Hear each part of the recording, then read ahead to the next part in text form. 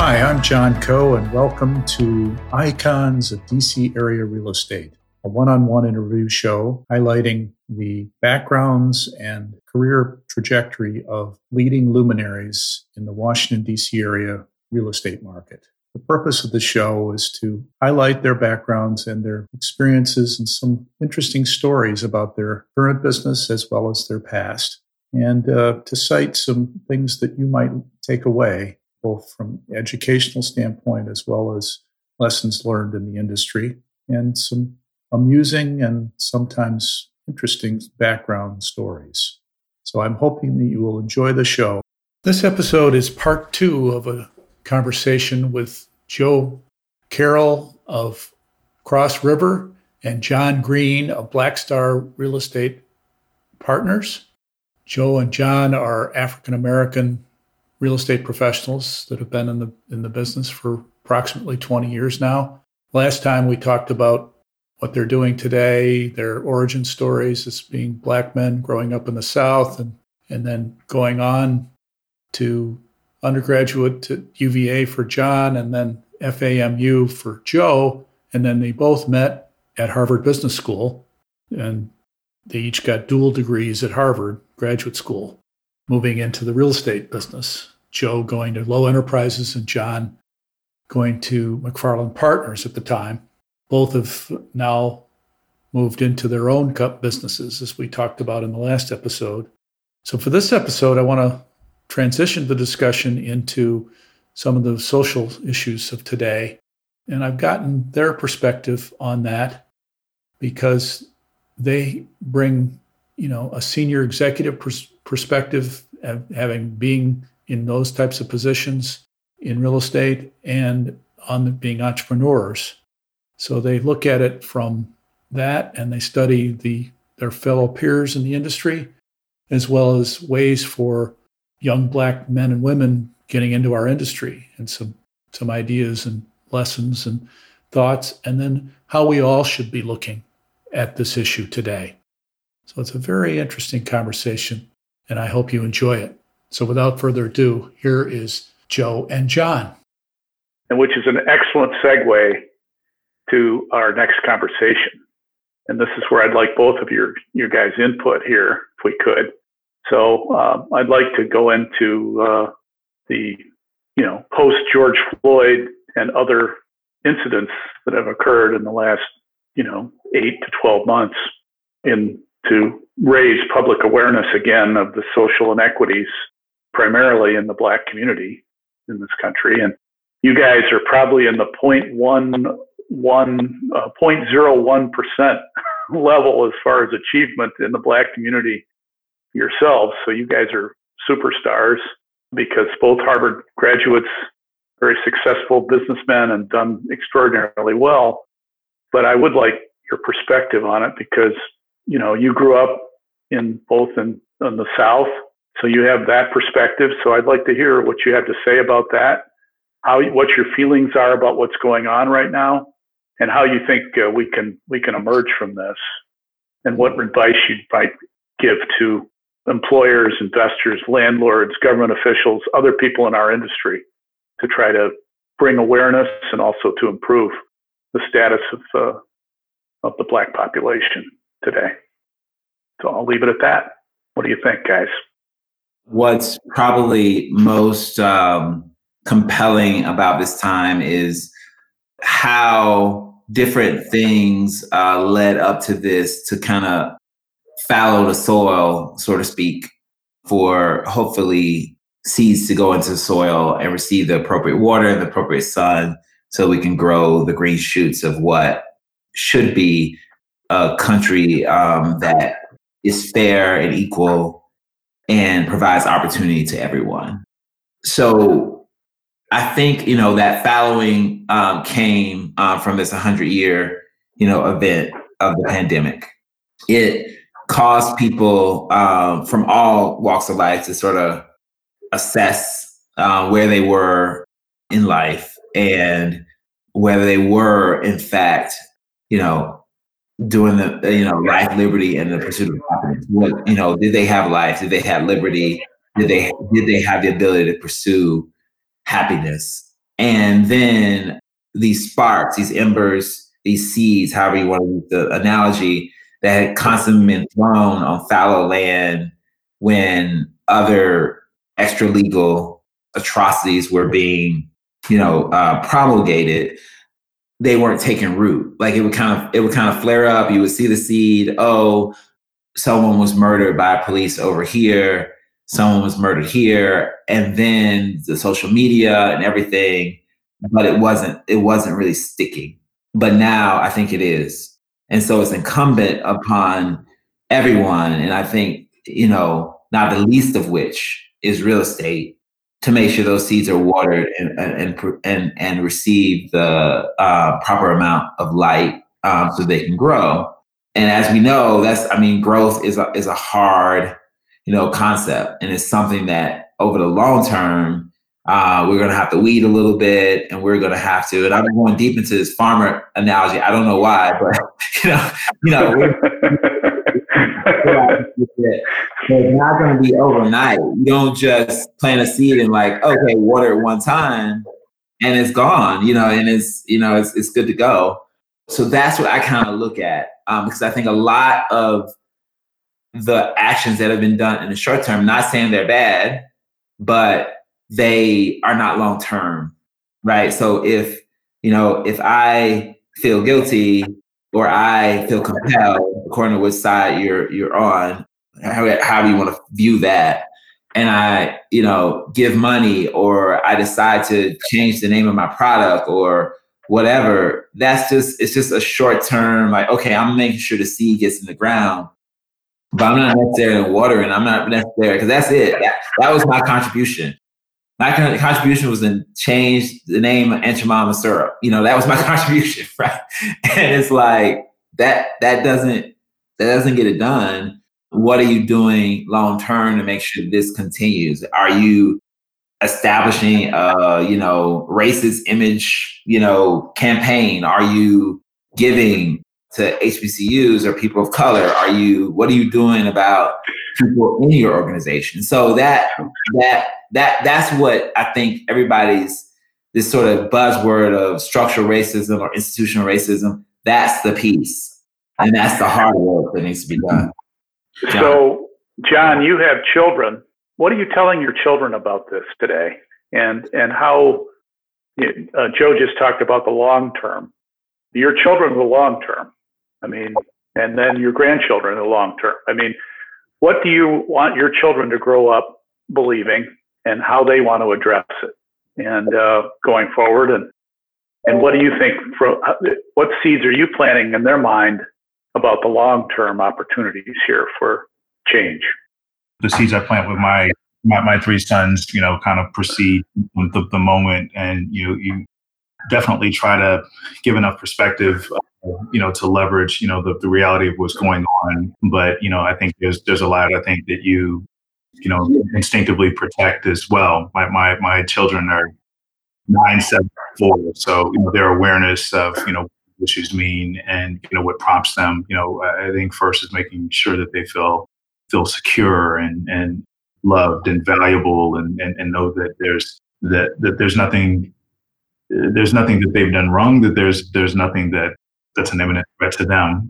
Because I think unfortunately, for children, a lot of misinformation has the capacity to prevail. I think the bigger point, and Joe touched on, I think that there's a long arc of perspectives about race and in this country and indeed in the world, and helping them to have the context that it's that long arc that matters, and how I think many of us are hopeful that a lot of the activities of the moment have the capacity to be more enduring. But I think that we're very cautious about to what extent they will be, because there is a temptation to be satisfied with very expedient and very fleeting solutions. And as a nation, we tend to have a very short attention span, and so in some ways, the activities of the day, they're not easy answers. They're not ones where you just flip a switch and suddenly they're healed. because it took a long time and there are complex and nuanced issues that took hundreds of years to bring to this point. And so if there were easy solutions, they would have been exercised at this point. So whether we have collectively the stamina to do what's required to make those enduring, whether for my children, their children, I think is a task that, not only falls to them, but to all of us collectively. When you look at issues like the wealth gap that exists in this country, it's everyone in our chairs, know the implications of compounding interest and what for value and what it means, especially when you talk about compounding multi-generationally. And we're literally talking hundreds of years of entrenched, not only behavior, but, the economic implications of that. And so, if you look at the racial wealth gap in this country, for instance, there's the median white family has a level of wealth that's roughly 17x the median black family, partially because of the compounding effects and also because, a lot of the structural issues that contributed to that persist to this day. That's not a gap that's closing, it's getting worse, right? The stat is that if you take the growth rates over the last 30 years and apply them going forward, that it will take the median black family roughly 200 years to attain the level of wealth that the median white family has today, right? Not to close the gap, but to get to that level. There are obvious problems within the system, and real estate, I think, has a unique opportunity and a very important role to play because it's at the mix of many of the activities. It affects both. It's the largest asset class in the world. It's one where there's huge disparity there have been huge disparities in who's had the opportunities to own and how they've been able to finance. And, the strategy that I mentioned is, relates in part to how people have been able to finance their own homes. But then also, there's huge disparity in terms of the composition of the workforce and who has decision-making authority in that. So, that wealth gap that I mentioned, look, for the median family in the United States, 2/3 of their wealth is tied up to their principal residence, right? And so given that there are very clear and specific policies and actions that not only individuals, but including the U.S. government have taken over a specific period of time, really, since the housing boom that started in the mid-1930s, through today, there's just very discrete policy. It was facilitated by the government. I mean, Absolutely. It wouldn't have existed, period, if it wasn't, government. In very explicit and deliberately redistributive ways out of the favor of Black and brown people in this country. So, there has to be some acknowledgement, there has to be some actions to countermand that, or else, we're at a point where, what's been precipitated, doesn't necessarily stand to change. The EEOC, if you look at the composition of the workforce, though, I mean, it's blaring. You can look around at any event, any conference, any company, and the disparities are obvious. And right. There's a lot more comfort around that than there really should be. The EEOC did a study a few years ago where they were looking at the composition of executive leadership. The figures for the real estate industry were very, very telling, as well as how those compare to other industries. Nationally, the senior executive leadership and individuals responsible for leading large groups, nationally there were only roughly 2% of them who were Black. That's, if you look at the composition of our country, that should be scary and unacceptable to all of us, I think. If you look in DC, and John, sorry for cutting you off, but not just from the workforce perspective, but these companies, their customers are African Americans as well. So it's just in all ways, real estate has been coddled a lot, and our viewpoint is that our market is a pure market, and therefore we don't need interventions, or we don't need, and that's the issue. As John said, it's the largest industry. It's the way that most people create wealth on a family level, and yet we feel like it's nothing we can do about it. Like I'm saying I'm part of it. It's like I sell to whoever comes through the door, right? Whoever's able to pay the most, whoever's able to, but that needs to be sort of rethought, because what we do as a result, and I'll tell you just a brief story. I was on a call not too long ago, and we were talking about a deal that we have on Capitol Hill, and someone on the call basically said, before 1980, there were no people on Capitol Hill. Right? They literally said no people. And I'm like, wait a minute, there were Black people on Capitol Hill. Before people start moving to Capitol Hill. He literally said that before people started moving to Capitol Hill, as if Capitol Hill was like a vast meadow. And I'm like, my God. And I'm not even saying he's insensitive. I'm just saying that's the mindset. You're thinking about qualified buyers, and you have a view of that.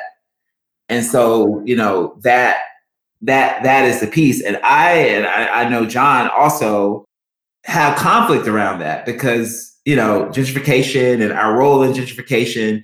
And I know from, my studies of, in civil engineering, we had a class like in undergrad where it talked about history of civil engineering.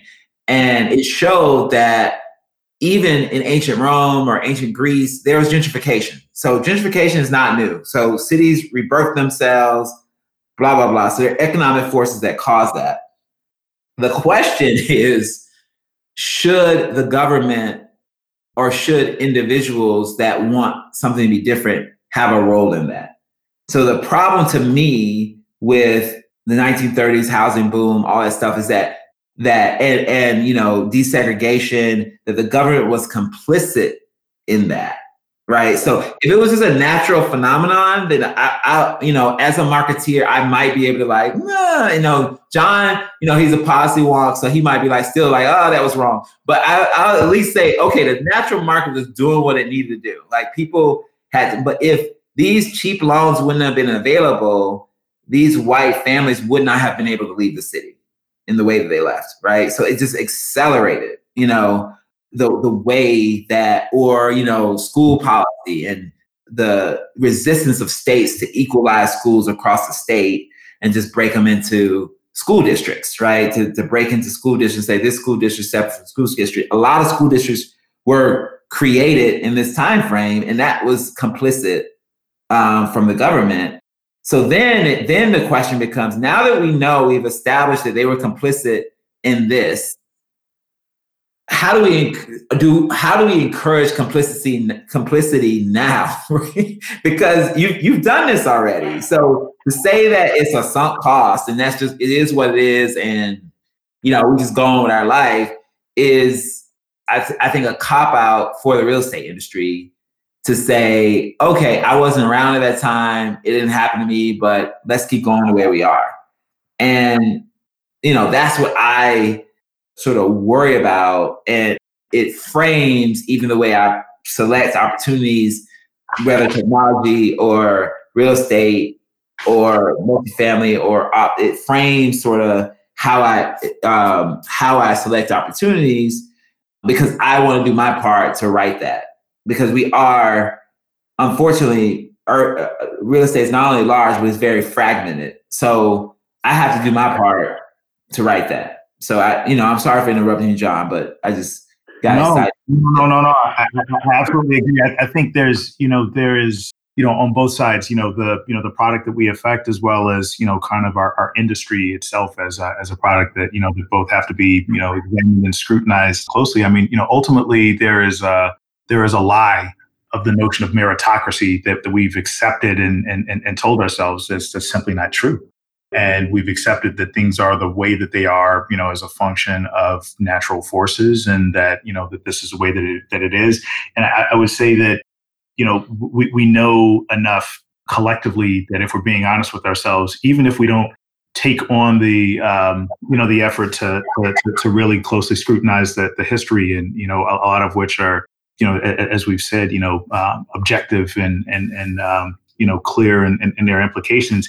Just looking at at the composition of our industry and the execution of products today, I think there's much that's very obviously problematic about that, and that's not a new notion. There's a brilliant economist who spent a lot of time in this area, Tom Schelling, who won a Nobel Prize years ago, and a big part of his work centered around game theory and tipping theory. And in particular, he was looking at some of what contributed to the economic factors that contributed to white flight, and the epiphany in his work was that you don't have to have strong biases or preferences when you're amassing large numbers to dramatically create a very homogenized outcome, right? That white flight can be inevitable with very small biases, that you didn't have to have this strong visceral reaction to people looking different from you in order to result in neighborhoods that look very different. And by extension, if you look at our industry, you don't have to have strong biases to create a workforce that doesn't look any different from you, right? We are in what is a quintessential relationship industry, right? Where, ultimately there are a lot of smart people and a lot of complex problems that we solve, but you can get smart people on site, right? The fact of the matter is that very smart, very talented people with good training can do the majority of the functions required to execute real estate well. Yet there's a huge disparity in the composition of who's granted the opportunity to do it and granted the capital to do it. And I think we've seduced ourselves into thinking that that has. It looks the way that it does because of natural forces, because there are not enough people to do that who look different, and I just can't find them. Therefore, they must not be there, and that's just not that's not true. As much as I'd like to, I know how exceptional Joe is as a person, and I'd love to think that that he's of unicorn that can't be replicated. But there are a lot of talented people who could do extraordinary work, and we treat it as though it's something other than that, and we all owe a burden to that. If you look in DC real estate, that same EEOC study that I mentioned showed that 96% of senior executives responsible for leading large teams in the DC metro region in real estate were identified themselves as white. So if you think about, the composition of our region, a majority minority region, 96% of real estate senior leadership, identifies as white. That's amazing. And that's not the same in other industries, right? That same study showed here in the DC metro area in the financial services and then an insurance industry that 65% of senior leadership identified as white. It is an acute problem in our industry. And we need to take action. And a lot of, what happens, to the point that I mentioned about meritocracy earlier, is not necessarily a function of objective criteria. I've been a part of, several transactions where I was responsible for a portfolio at McFarland of, more than $5 billion of AUM. We had, more than 125 properties. And, so we were part of we had a lot of points of reference. And I was across asset types and across several markets, a lot of that here in the DC metro region. You know enough to know that the way that deals get done are not exclusively a function of people showing up and their money being green and, them paying the highest price, them offering the highest price to be able to buy and sell properties. That other factors often come in, and relationships are often at the center of that.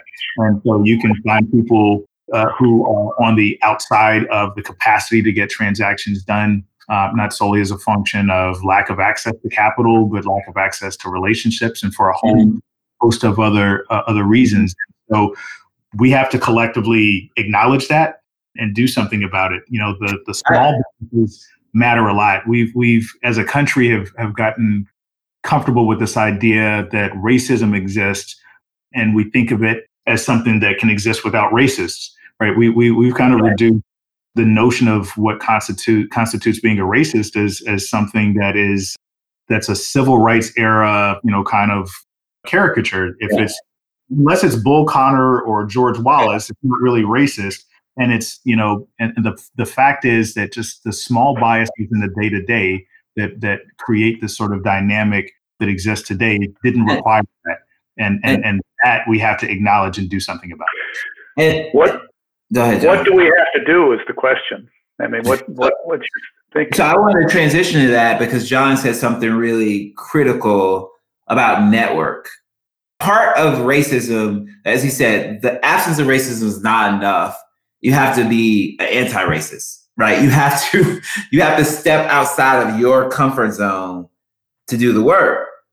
So if you're hiring and you're going to the same locations, the definition of insanity is doing the same thing over and over and expecting a different outcome. So you go to the same locations looking for talent. You go. You ask your local, private school about their lacrosse team and who played lacrosse at UVA and who did this and who did. So that's going to create, and I'm sorry, John, that's going to create the same people coming to the industry. And I know probably now your podcast, all the UVA people send bad messages to you and lacrosse. But I know that's the thing. UVA and my son's playing lacrosse. That is the thing. UVA lacrosse, that's a thing. We all know that, right? And how many African Americans are going to UVA? John went, how many African Americans are playing lacrosse?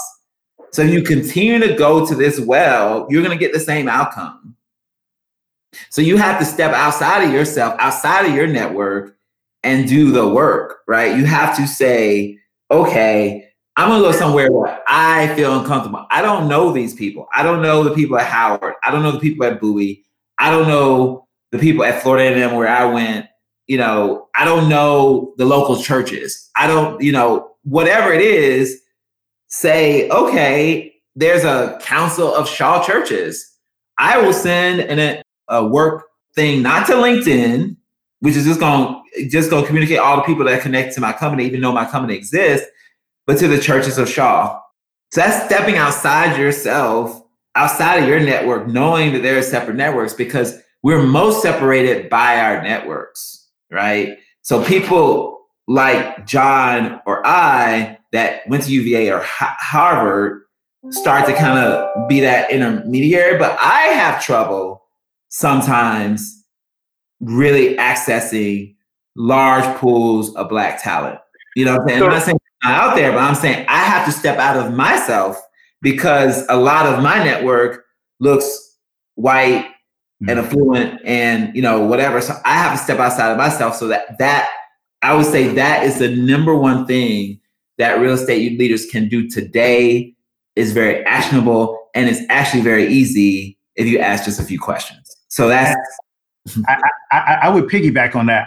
I think that is absolutely the case. I think, even more broadly, what I would say, I look at my own attitudes toward, hiring, and I look at other organizations.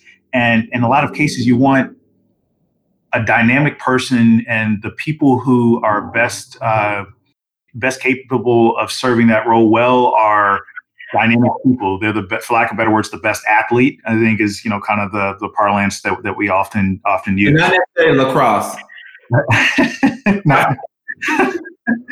So there are people that may not necessarily be formally trained in real estate, but they have the problem solving skills, the smarts, and the force of character to be able to serve in lots of roles. And other industries pick up on this and use it aggressively. I look at the analyst class that I was a part of at Goldman Sachs, and I really remember being blown away at first, but just how varied the backgrounds were. I was an engineer undergrad, and I think when I started, I anticipated that it would be dominated by people who were finance and business majors undergrad. And the analyst program, there definitely was a quorum of those, but there were no shortage of art history majors, English lit majors, architects, people who had varied and extremely divergent backgrounds who were there and who came and who all received the same training and came and were extremely effective in that role at a venerated institution like Goldman.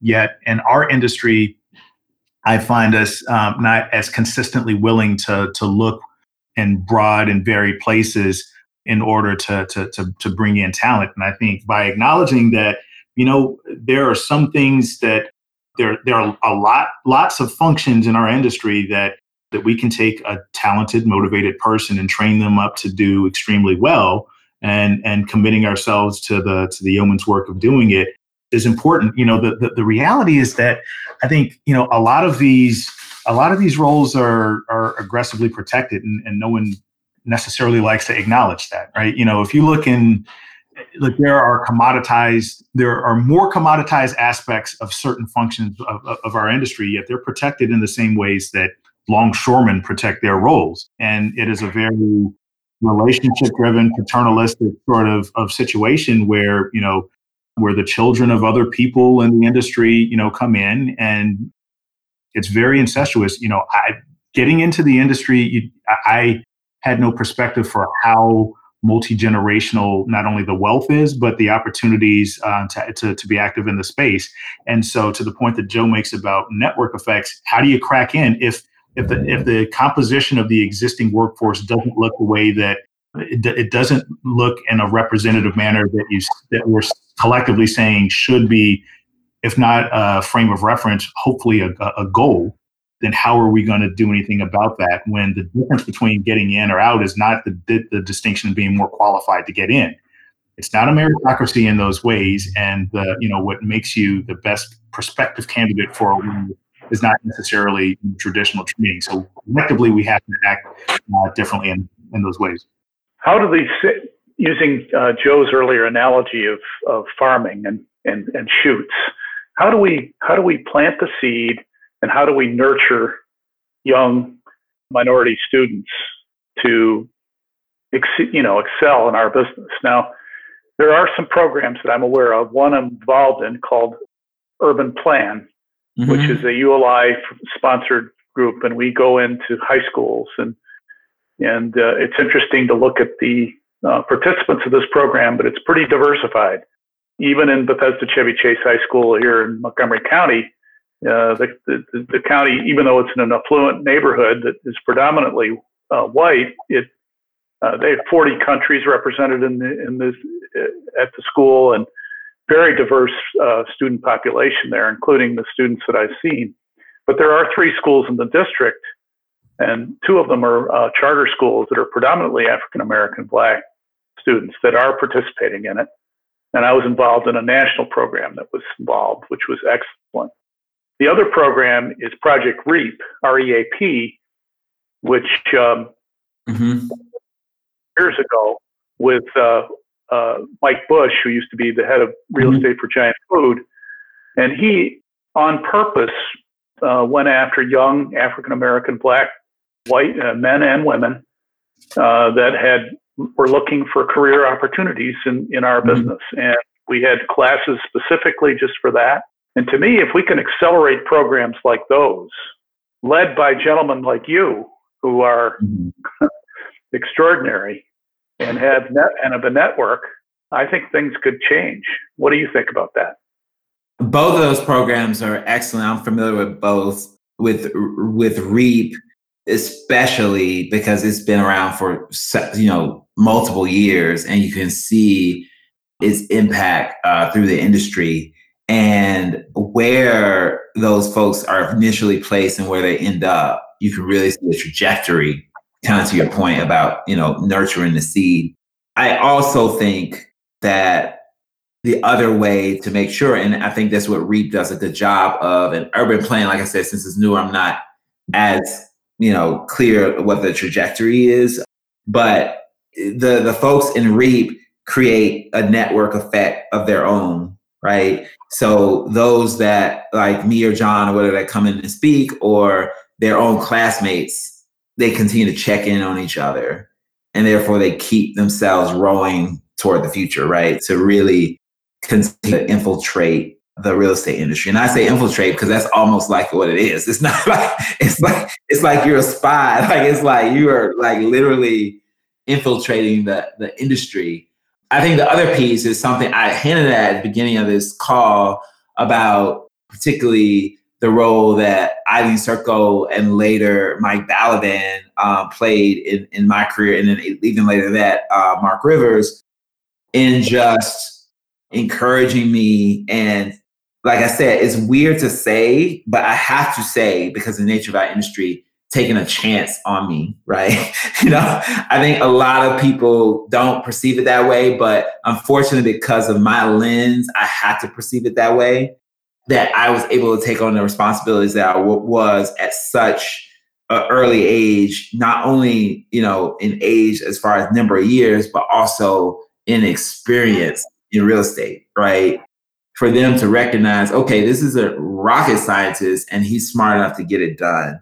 And so we have to make a concerted effort to do that, because the only times, for instance,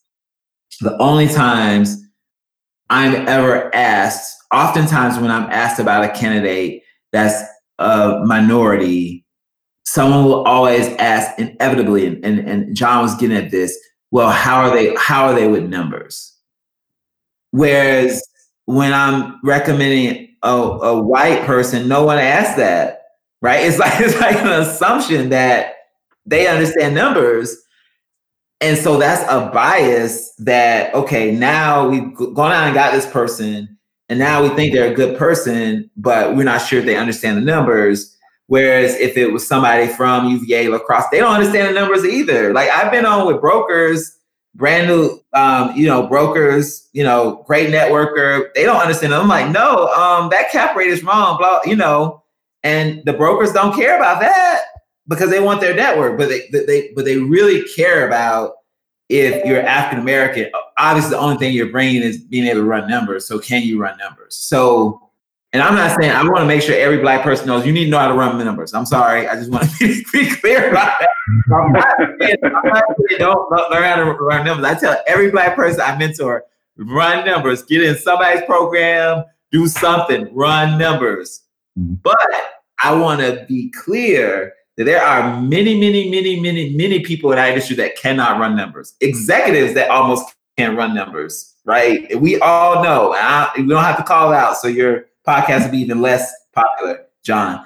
But it exists, right? It's a thing, and we just have to recognize that. So that's what REAP does so well. REAP introduces them to things that would automatically disqualify them because of the color of their skin, that they don't understand a term, that they don't understand numbers, that they don't do X, Y, Z, even though their counterpart, it's okay for them not to know that stuff. You know what I'm saying? So that, I just want to be clear about that. So that's why I think REAP does a good job, but it is kind of sad when you think about it in a way, but it's okay, because this isn't, John can pick up where I left off on this. This isn't the first time we have to do more stuff to get to where we need to be. And I think Black people are comfortable with that. And at least I'm tired of being mad about it. It's no reason to be mad about it. You know what I'm saying? Yeah, I agree with those points. And I would say our industry is unique, a bit unique in that there are just so many hats you can wear, so many roles that you can fill, that part of the task for anyone who would choose to enter the industry is figuring out what you like and what you don't like. And it's hard to do that without, being without exposure and without the opportunity to figure out, what sorts of roles, what sorts of companies and institutions and approaches are the ones that resonate most with you. And so I think part of what's required to do that is exposure at multiple levels. And I think the earlier it starts, the better. But I think attacking the problem on a multi-front basis, starting to cultivate that interest with younger students that are, at the high school level and perhaps even earlier, to start to provide exposure and awareness, undergrad, grad school, because there are just so many different points of entry and so many ways to be involved in the industry. So I think the programs that you mentioned, and I'm familiar with those as well, are fantastic. And there are others. Reese has some programs, SEO, Inroads, Twigo, amongst others. And I think, collectively they can all serve, very important purposes. And whether it's those organizations or others, to help to provide some of the points of entry, some of the exposures. I think those are important. And I think to the other point that Joe makes, look, there are just certain foundational skills that are going to make you someone who is a valuable contributor to any organization. And so finding ways to help prime the pump into those places and to mine the talent from those places as well. So the investment banks and the private equity shops and the brokerages are certainly places where that can happen. The schools, and Joe alludes to, I mean, look, it's not just the mainstream schools, but the HBCUs and others can be concentrated sources of talent and helping to support organizations across schools that help to foster that, real estate affinity groups within those, a little bit can go a long way toward fostering that interest and creating a really sustainable pipeline, and other industries and groups have been effective at doing it.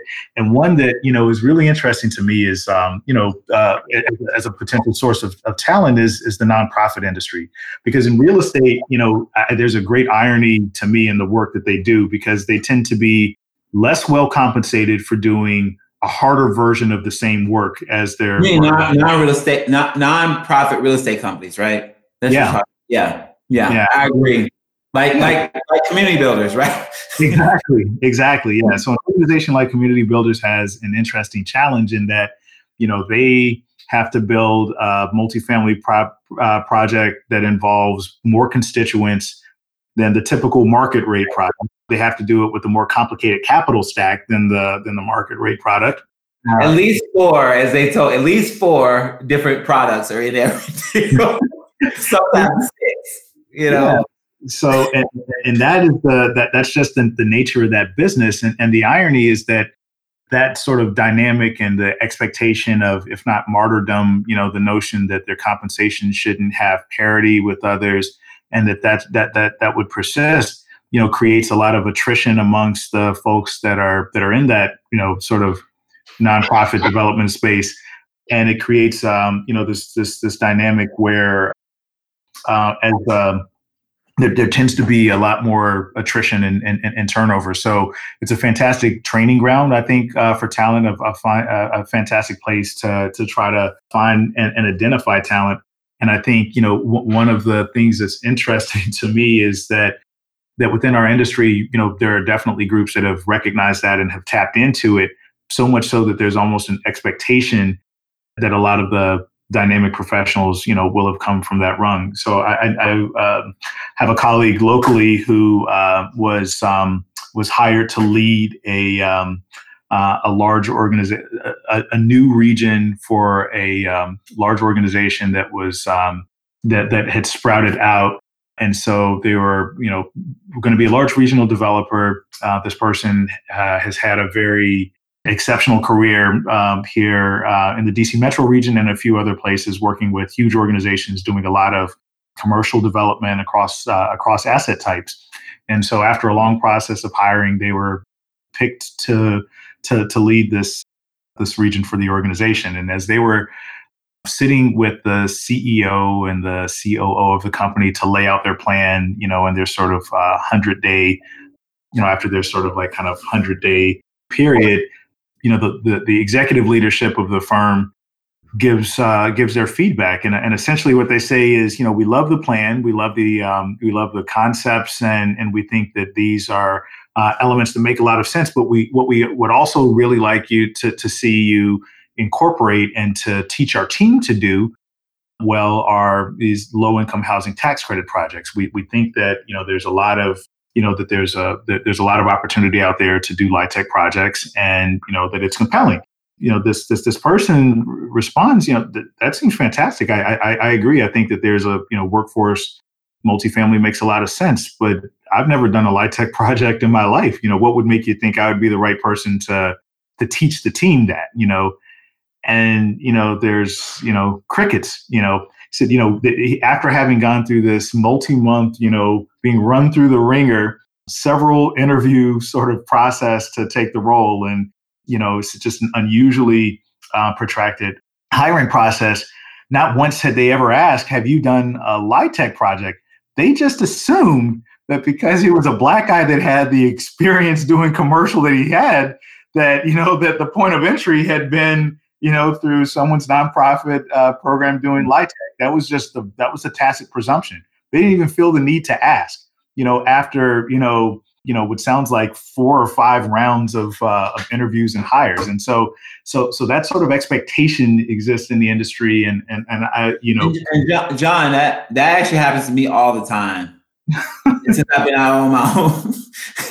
Like, and usually the next question is like, well, Joe, where do you get your capital from? I'm like, I raise it. It's like, what? I mean, I had to be getting stuff for free out here. Like, it's no, that's it. It's just the way that it works. And I think, look, I try to, take both sides of it. On one hand, I think what is unassailable is, I think when you talk to a lot of people of color in the industry, there is a notion of tying the work that they do to being able to have certain impact and influence in the communities in which they build. And I think there's a certain sensitivity, and that I find as a common vein. You certainly hear that, consistently across. And so I'll take at least some element of it as that. But I think that in terms of where people have been able to find talent, that the nonprofits are, have been key in that way. And I think, that for me, that story really underscored that expectation. And, that although it's an important point of entry, that it shows that there are not enough from several of those other places that we need to cultivate as well. You both talked about 2 words that interest me to further explore a little bit more. One is networking, and the other is mindset. To me, networking is a critical part of our industry. As every podcast guest I've had has said that, it's so important. It's so critical to get to know people, understand, and have people refer. And reputation is so critical to be successful in our industry. And the other thing is, from your perspective, the mindset that people have. And the examples you just cited, both of you, people have a different mindset when they encounter people of color.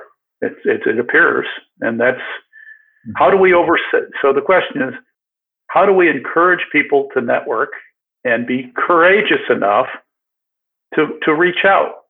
So a young Black man coming into the industry, why shouldn't he pick up the phone and call people just to network, regardless of who they are, they're calling? And how can we change from an employer standpoint, and also doing business standpoint, the mindset of people to think, we're all human beings here. Everyone has the same perspective. Mm-hmm. At least they should. Mm-hmm. Why can't we do this? And what's mm-hmm. going to get people to change or think differently in your minds? I always have a story for everything, I think. So I have a story about this. So I mentor a kid that my wife put me in contact with. And this kid is phenomenal, a Black kid. And he knew nothing about real estate. He just interested. He called me, and everything I tell him to do, he does it. And I'm like amazed. Like I've never had any mentee like this. Where it's like, oh, wait, you did that? Oh, okay. So I'm like, oh, go and look online and learn how to use Excel and do this and do that. And he's like, okay. And so he calls me and he's like, 2 things he called me about. First one, he said he interviews with a broker that I will leave nameless.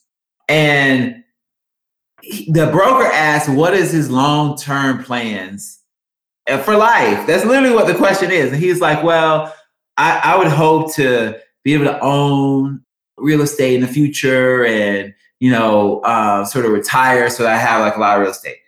When he gets the feedback on interview, the person literally says, well, I want somebody ready to come in and work, not trying to be a principal. What? I'm like, you asked this kid for like 20 years out. Like, what are you talking about?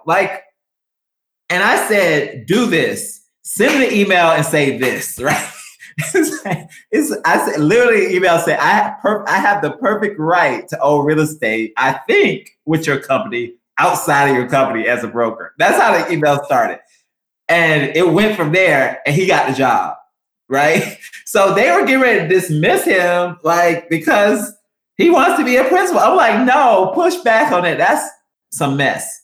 Second, so after he gets the job, he calls me. He's like, hey, I looked at some other jobs and, one of the people I interviewed with said they wanted to meet me for lunch. What should I do? What? Like, he already has the other job. He's like, but they're from a competitor. I'm like, what?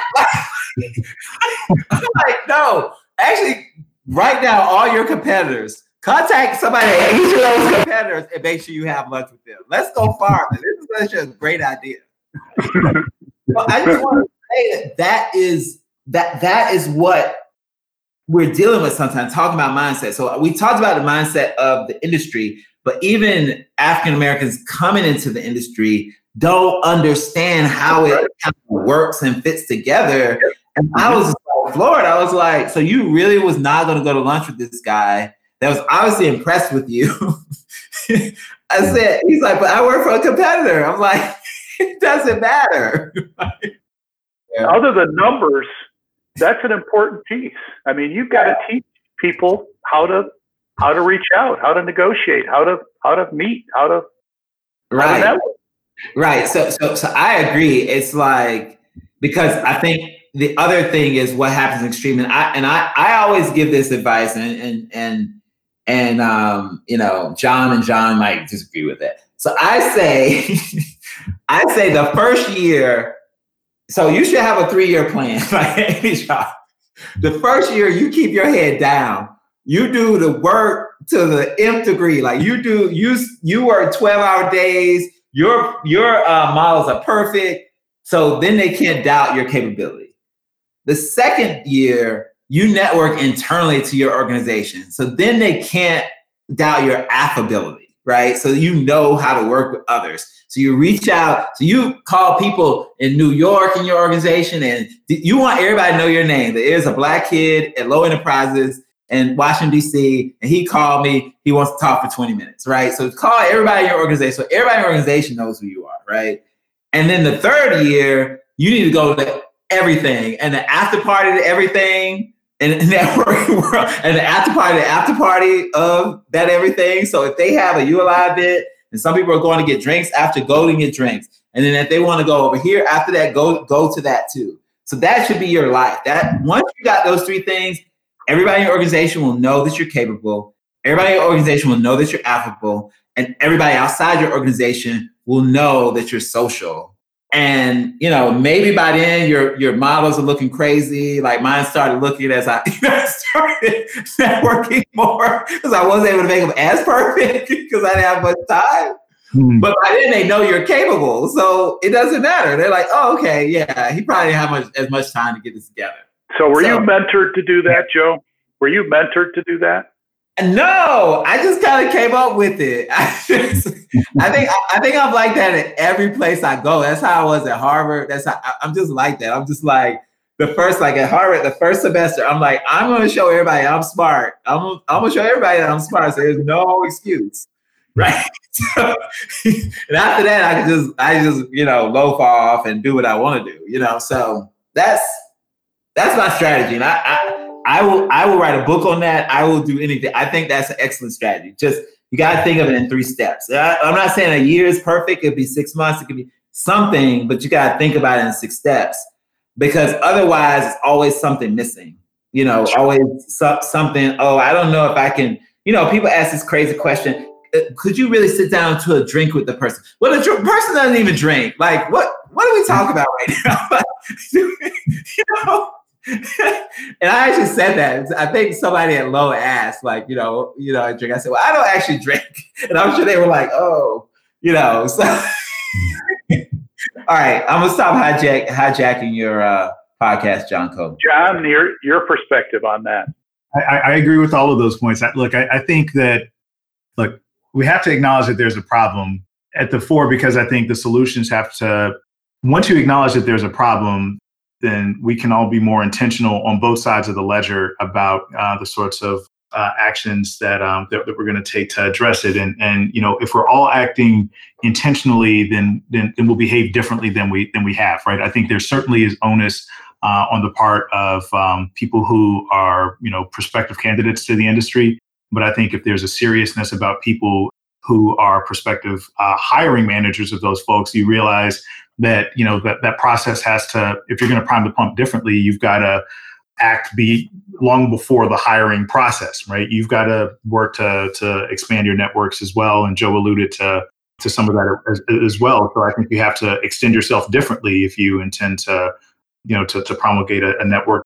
For the candidates themselves, I think, the professional network, the professional organizations and industry events tend to be a fantastic place to do that. And there's not a shortage of good ones, certainly not in the DC metro area. So, and some of those have been mentioned, places like ULI and DCBIA, AREP, Reese, BizNow, those are just fantastic places to congregate. Real Estate Group, fantastic places to congregate, to meet lots of smart people at all levels of the industry and all functions of the industry.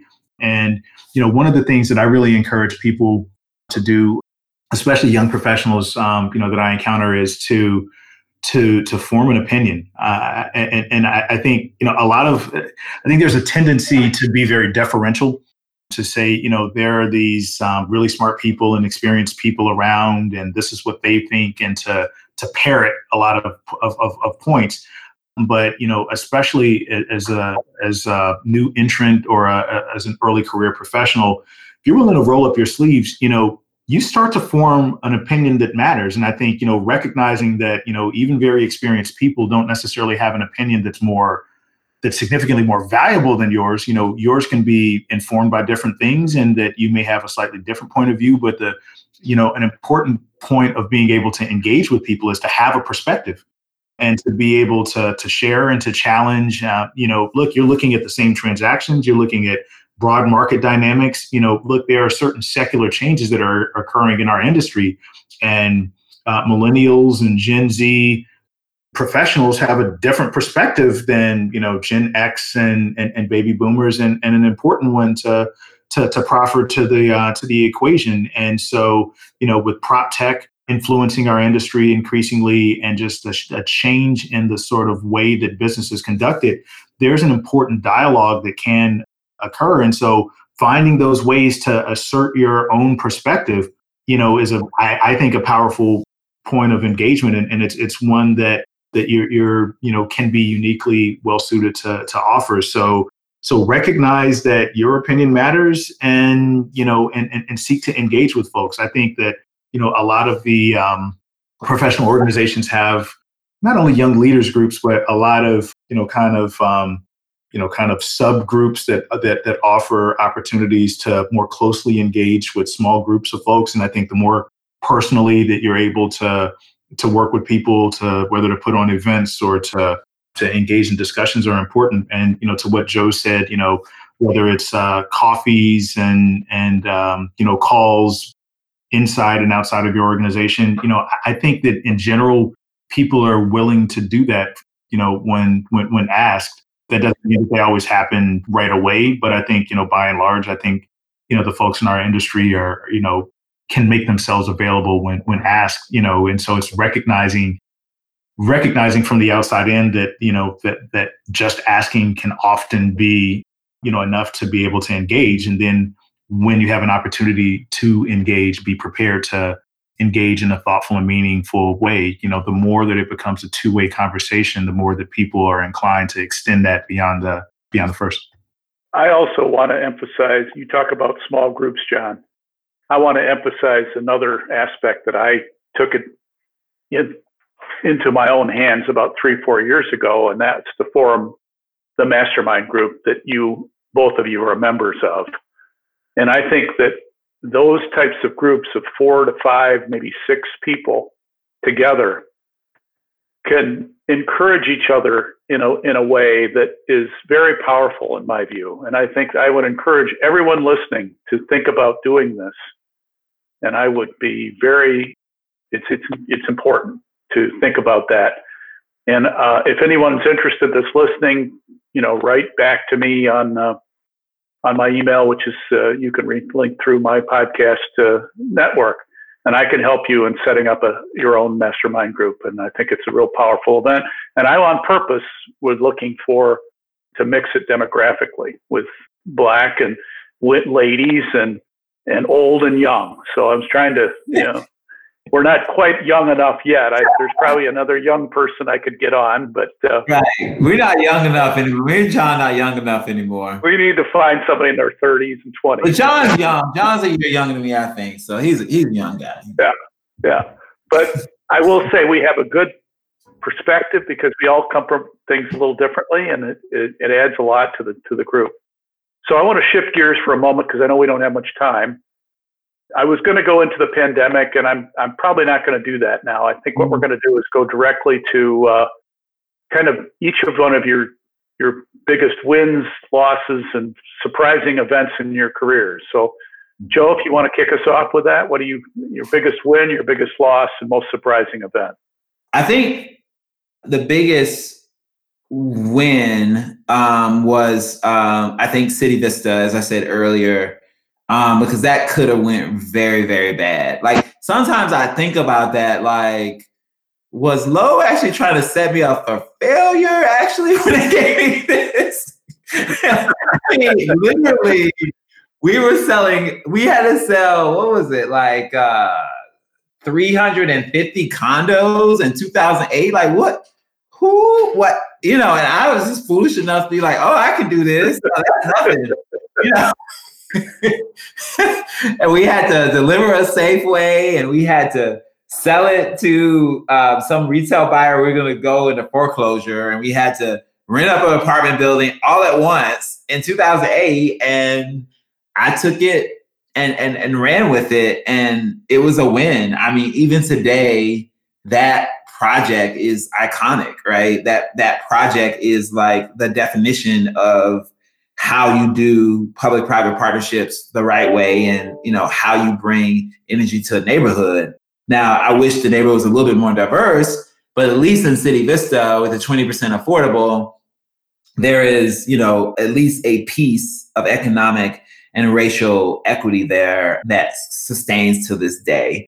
As far as losses, I would say the biggest loss, and it ended up being a lesson, was there are actually two deals, but one was especially brutal where the capital partner walked away, right? So as I said earlier, Lowe is not the kind of company that sues their partner or walks away or gets it, but sometimes the capital partner walks away and it's like, wow, okay. So a deal in which a capital partner walks away teaches you early in your career that it is about money, getting money and raising money, but it's about understanding the character of your partner, right? Because neither of the deals that it happened in collapsed afterwards, but they felt like it was going to collapse, right? They lost confidence or whatever it was, and they were just like, we're out. And to learn, okay, what are the characteristics of a good partner out of that? As far as the most surprising part, kind of what you said earlier, that my ultimate mentor, my main mentor at Lowe Enterprises ended up being a 60-something-year-old man from Middle Texas, right? White man from Middle Texas, right? Bob Weekley. And as soon as I came to the organization, I think I reached out to him. He met me a couple of times, and I was still in my phase, my first year of like really being good, like I said. And he just attached to me. And for a while, I didn't even know he was my mentor. I was more his mentee than he was my mentor. Because I would be like, why is Bob Weekley calling me? And he would call me, and he just taught me so many nuggets of the real estate industry. And he took the time. I don't know what was going on in his brain, right? So maybe it was, hey, I need to give something to the Black community. I need to, here's a guy. I don't know what it was going on in his brain, but for a long time, I didn't catch on to it. I'm talking about 4 or 5 years. Like, he would like schedule meetings with me, and I was like, why is he scheduling meetings with me? Like, I would be scared. I'm like, am I supposed to report something? Because he was like on the board for the company. I'm like, what is he calling me for? And then so he actually passed away of a really debilitating cancer while I was at Lowe. And so that realization came toward the end of his life that he was my mentor, right? And so now I often think of him, and I remember those times and the time that he invested in me. So that was just a huge surprise. Both him leaving Earth the way he did, and the fact that he literally talked to me. We had a monthly meeting. He literally called me from what I didn't know was his deathbed. Like, his assistant called me and said he still wants to meet, right? And I was like, okay, and this is literally 2 days before he passed, right? Wow. And then he took the energy to pour into me. And, that was a very personal conversation. He poured into me what I could be and what he saw I could be. And literally, he said, you are a special person, and don't forget that, right? Even though at that time I was 38 years old or something, and, that's something John probably tells his kids, like, you're a special person, don't forget it. But it was still important to me. And so that was the most surprising thing of mine. That's awesome, Joe. John, yeah. you have the time to tell us? Go ahead. Your turn. Sure. I'll try to. I'll see if I can wrap all three in one. So when I joined McFarland Partners, it was at the height of the market. I joined in the summer of 2007. The market had been extremely hot, and I was joining in DC, which was a region where McFarland had just started moving in the second half of 2006, but just very, very aggressively into the space. And so, during that span, they had established huge series of partnerships with Lehman Brothers across 7 properties at the ballpark, partnerships with TCR, Trammell Residential, now Mill Creek, Abbey Road. There was a huge partnership with JBG that they were starting, amongst others, with Jair Lynch Development Partners and others. And so there was this full expectation that we were going to grow the team to become very large. DC was going to become the hub of activity. We were going to grow a team of roughly 7 employees to a team of roughly 40 was the intention. And there was a dynamic person leading the office, and it was professionally a very exciting situation. When the market.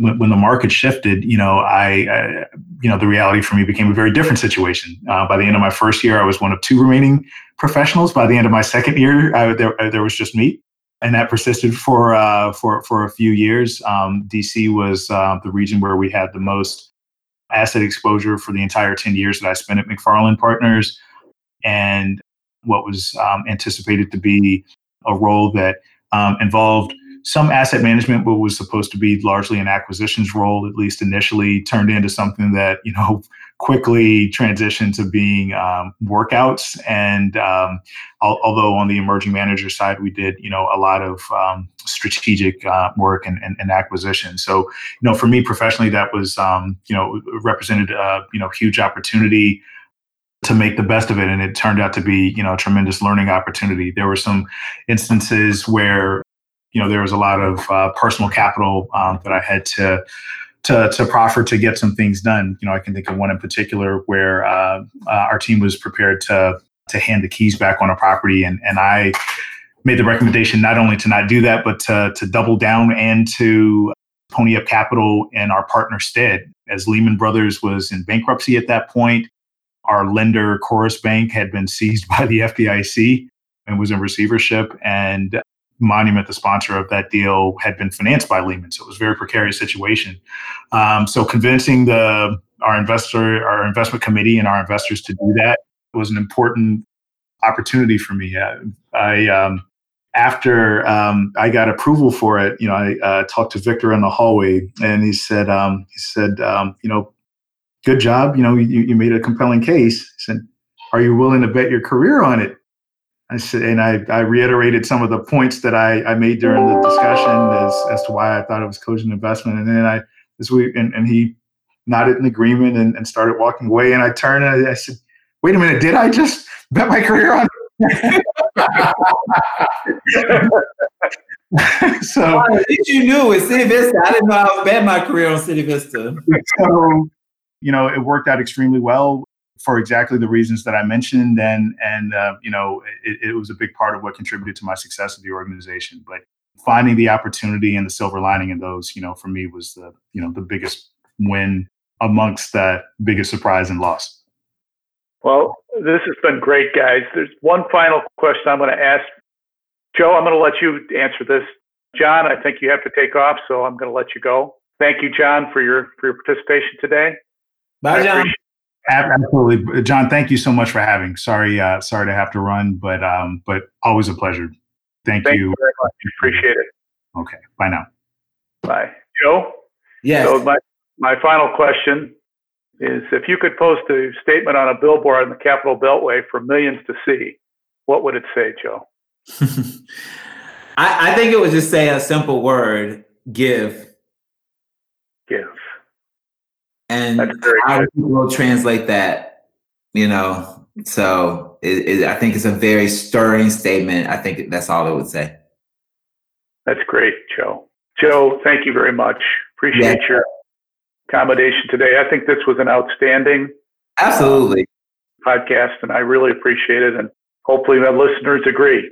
Yeah, thank you, John, for even putting this together, because I think it was the right podcast for the right time. So I appreciate that. Thank you, Joe. Have a great day. You too. Thank you. Bye-bye.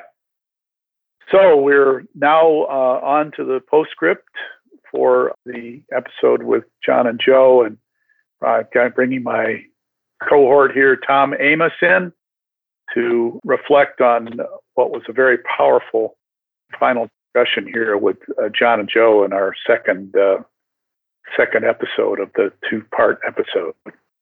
So, Tom, take it away. Sure thing, John.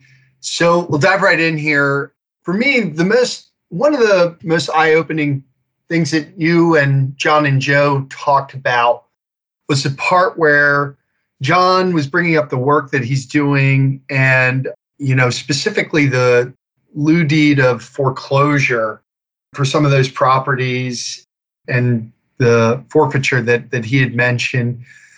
I did a little bit of digging, not on home purchasing or anything like that, but there's a lot of information out there pertaining to, the rental disparity of impoverished areas. There's a great book out there called Evicted by Matthew Desmond that really goes into great detail and has some stories of kind of different parts of Middle America and kind of some of the problems with our current systems when it comes to landlord and tenant relationships on both sides. And so some of the statistics that I came across, Rent Cafe has a great ranking system for states and how they do for what is the most renter-friendly state and what is the most landlord-friendly state. And they base it on security deposits, rent increases, habitability, and eviction notices. Vermont actually was the most renter-friendly state according to this survey. And then DC actually was top 8, which is no surprise that there's a lot of favorable things in this area for renters. And then generally, the areas that are more landlord-friendly are primarily in the South and the Rust Belt areas. It's interesting. Right after I got done listening to the recording, John, Joe had mentioned that he says, there were no people living in the Capitol Hill area, or he had somebody say that during one of his meetings. And this weekend I was talking, I live here at City Vista, which actually keeps getting mentioned in the podcast, which is kind of funny. And I was talking to a friend about that, and they were talking about before this building was here that there was nothing in this area. And so it was interesting that Joe had just made mention of that, and I kind of told that person, I pointed out to them, hey, look, there was something here before City Vista, and called that to their attention. So that's interesting that was kind of applicable there. The other thing that I wanted to talk about was John. he mentions during the recording that senior level executive leadership within the real estate industry, by his account, was only 2% blacks.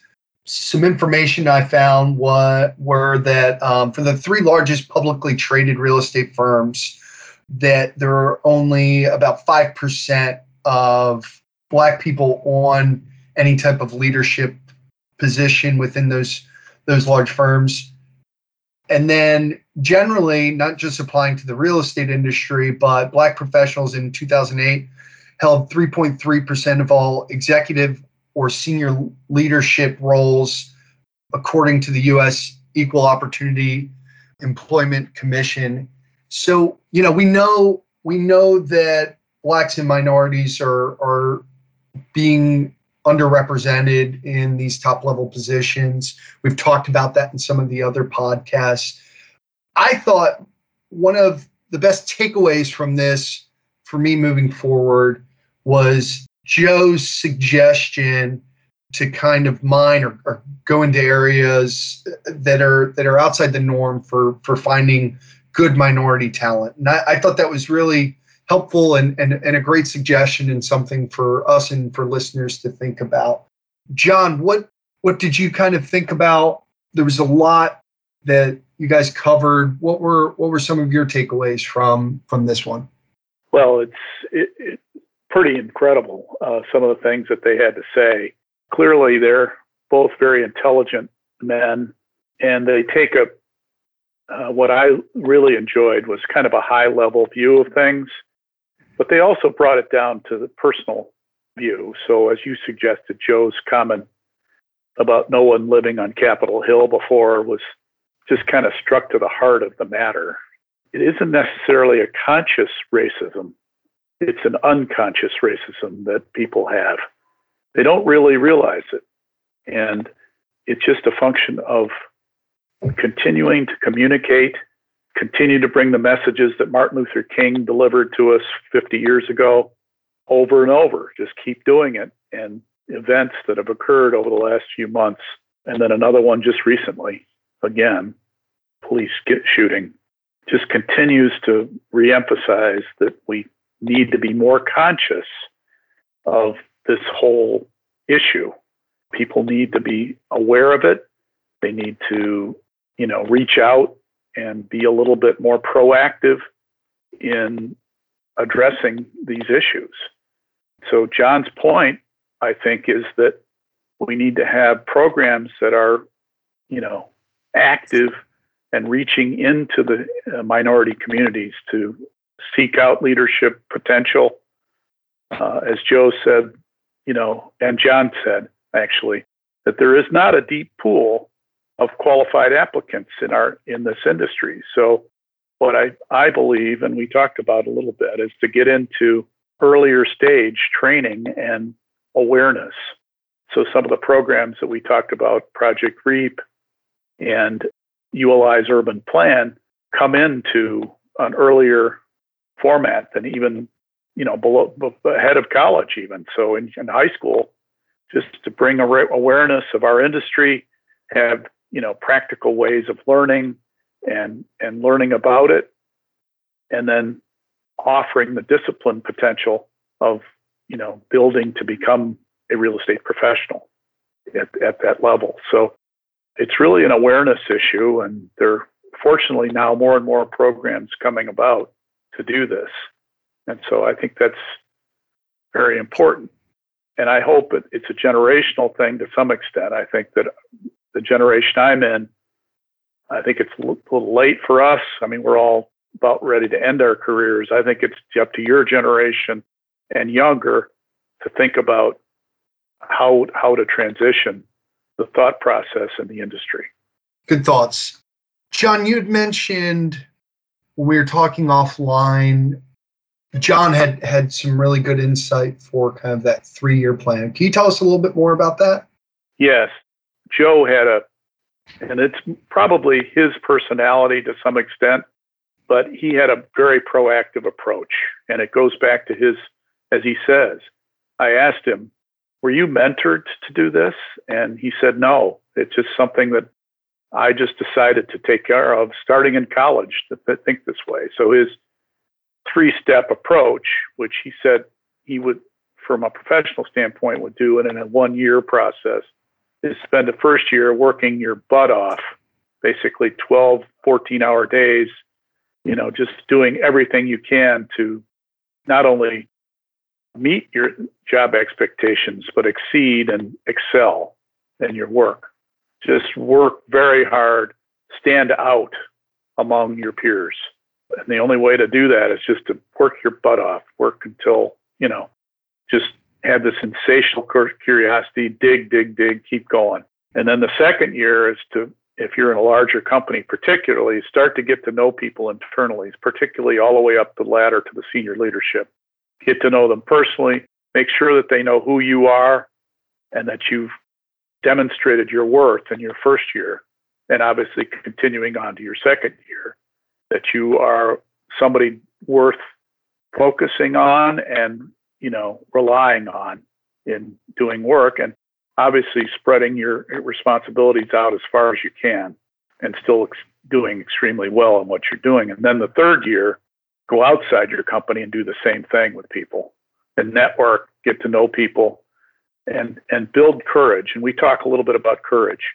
You aren't necessarily raised to reach out to people.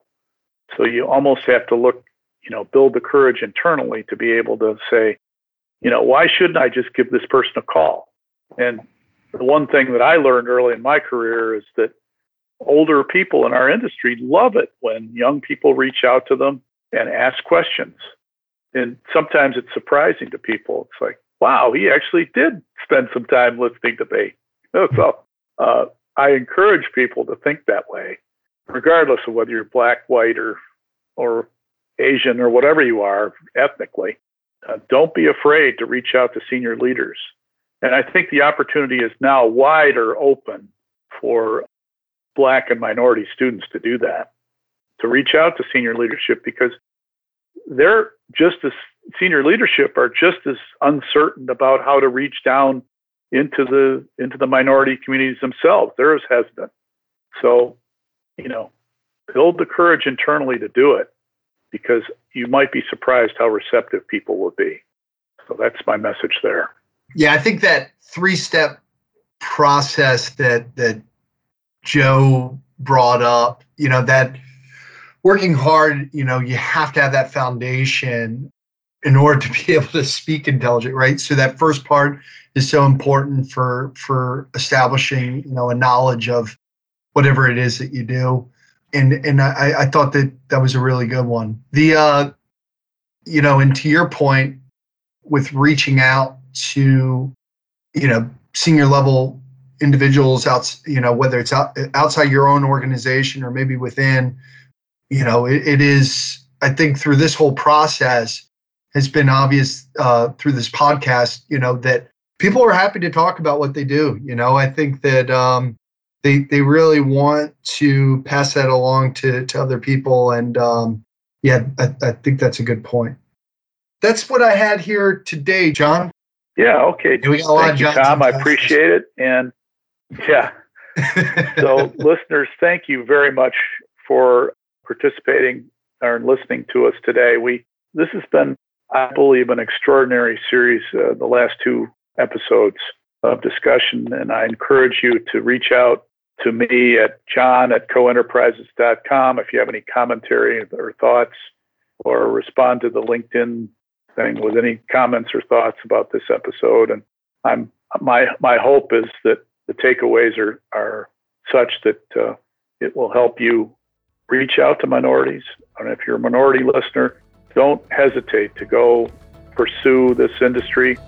We are really working on trying to diversify and become a better citizens going forward. So thank you for listening, and look forward to speaking to you next time.